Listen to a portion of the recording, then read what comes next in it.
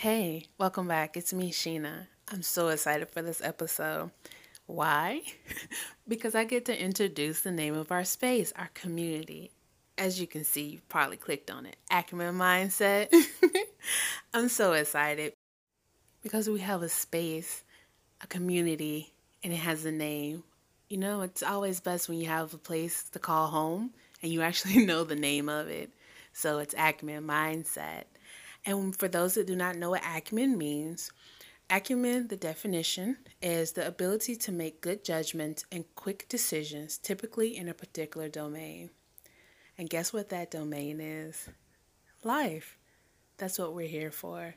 We're building a community with acumen mindset of like-minded people who have various stories to tell, various knowledge, various information from all over to share in one place where we all feel safe here. We all feel at home. Because no matter what part of the journey you are on in this thing called life, we all can learn something from one another. And I'm pretty sure as we go through the different podcasts, as I said, I have many, many stories. And some I'll probably tell on topic and some I'll probably tell off topic. But what I can tell you is I've had many, many lows. And when I say lows, I mean rock bottom, the sky is falling. I've had many, many highs where I felt invincible. And then I found out through life that you're going to have the ebb and flow. But once you have peace and you're patient, and believe me, don't ever ask for patience. That's a whole nother story. It gets easier day by day. And that's what this community is about. Not only me sharing my stories, I'm just a facilitator who has a great amount of stories to tell. But everyone comes here with their version of life, and that we come together and we take from it. So some people will say, you fill your soul with knowledge that you can go out and make better decisions. You become an acumen of your life and lives of others. Because our parents sometimes may have failed us. Education could have failed us. But we can come together as a like-minded community and not continue that cycle.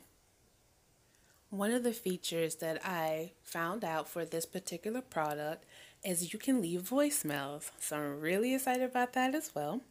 And I think they're about a minute long that you can leave.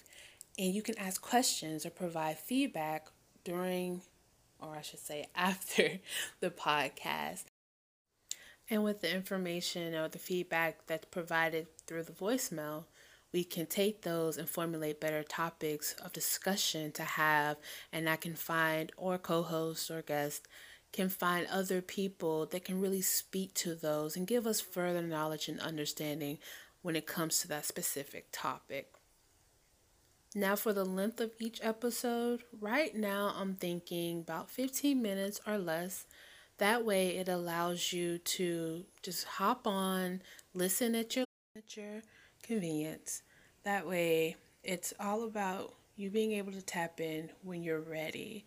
You don't feel forced.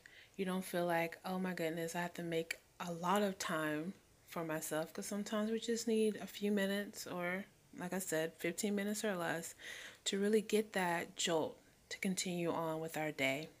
And with that, I will leave you with an affirmation that I received today from commandinglife.com.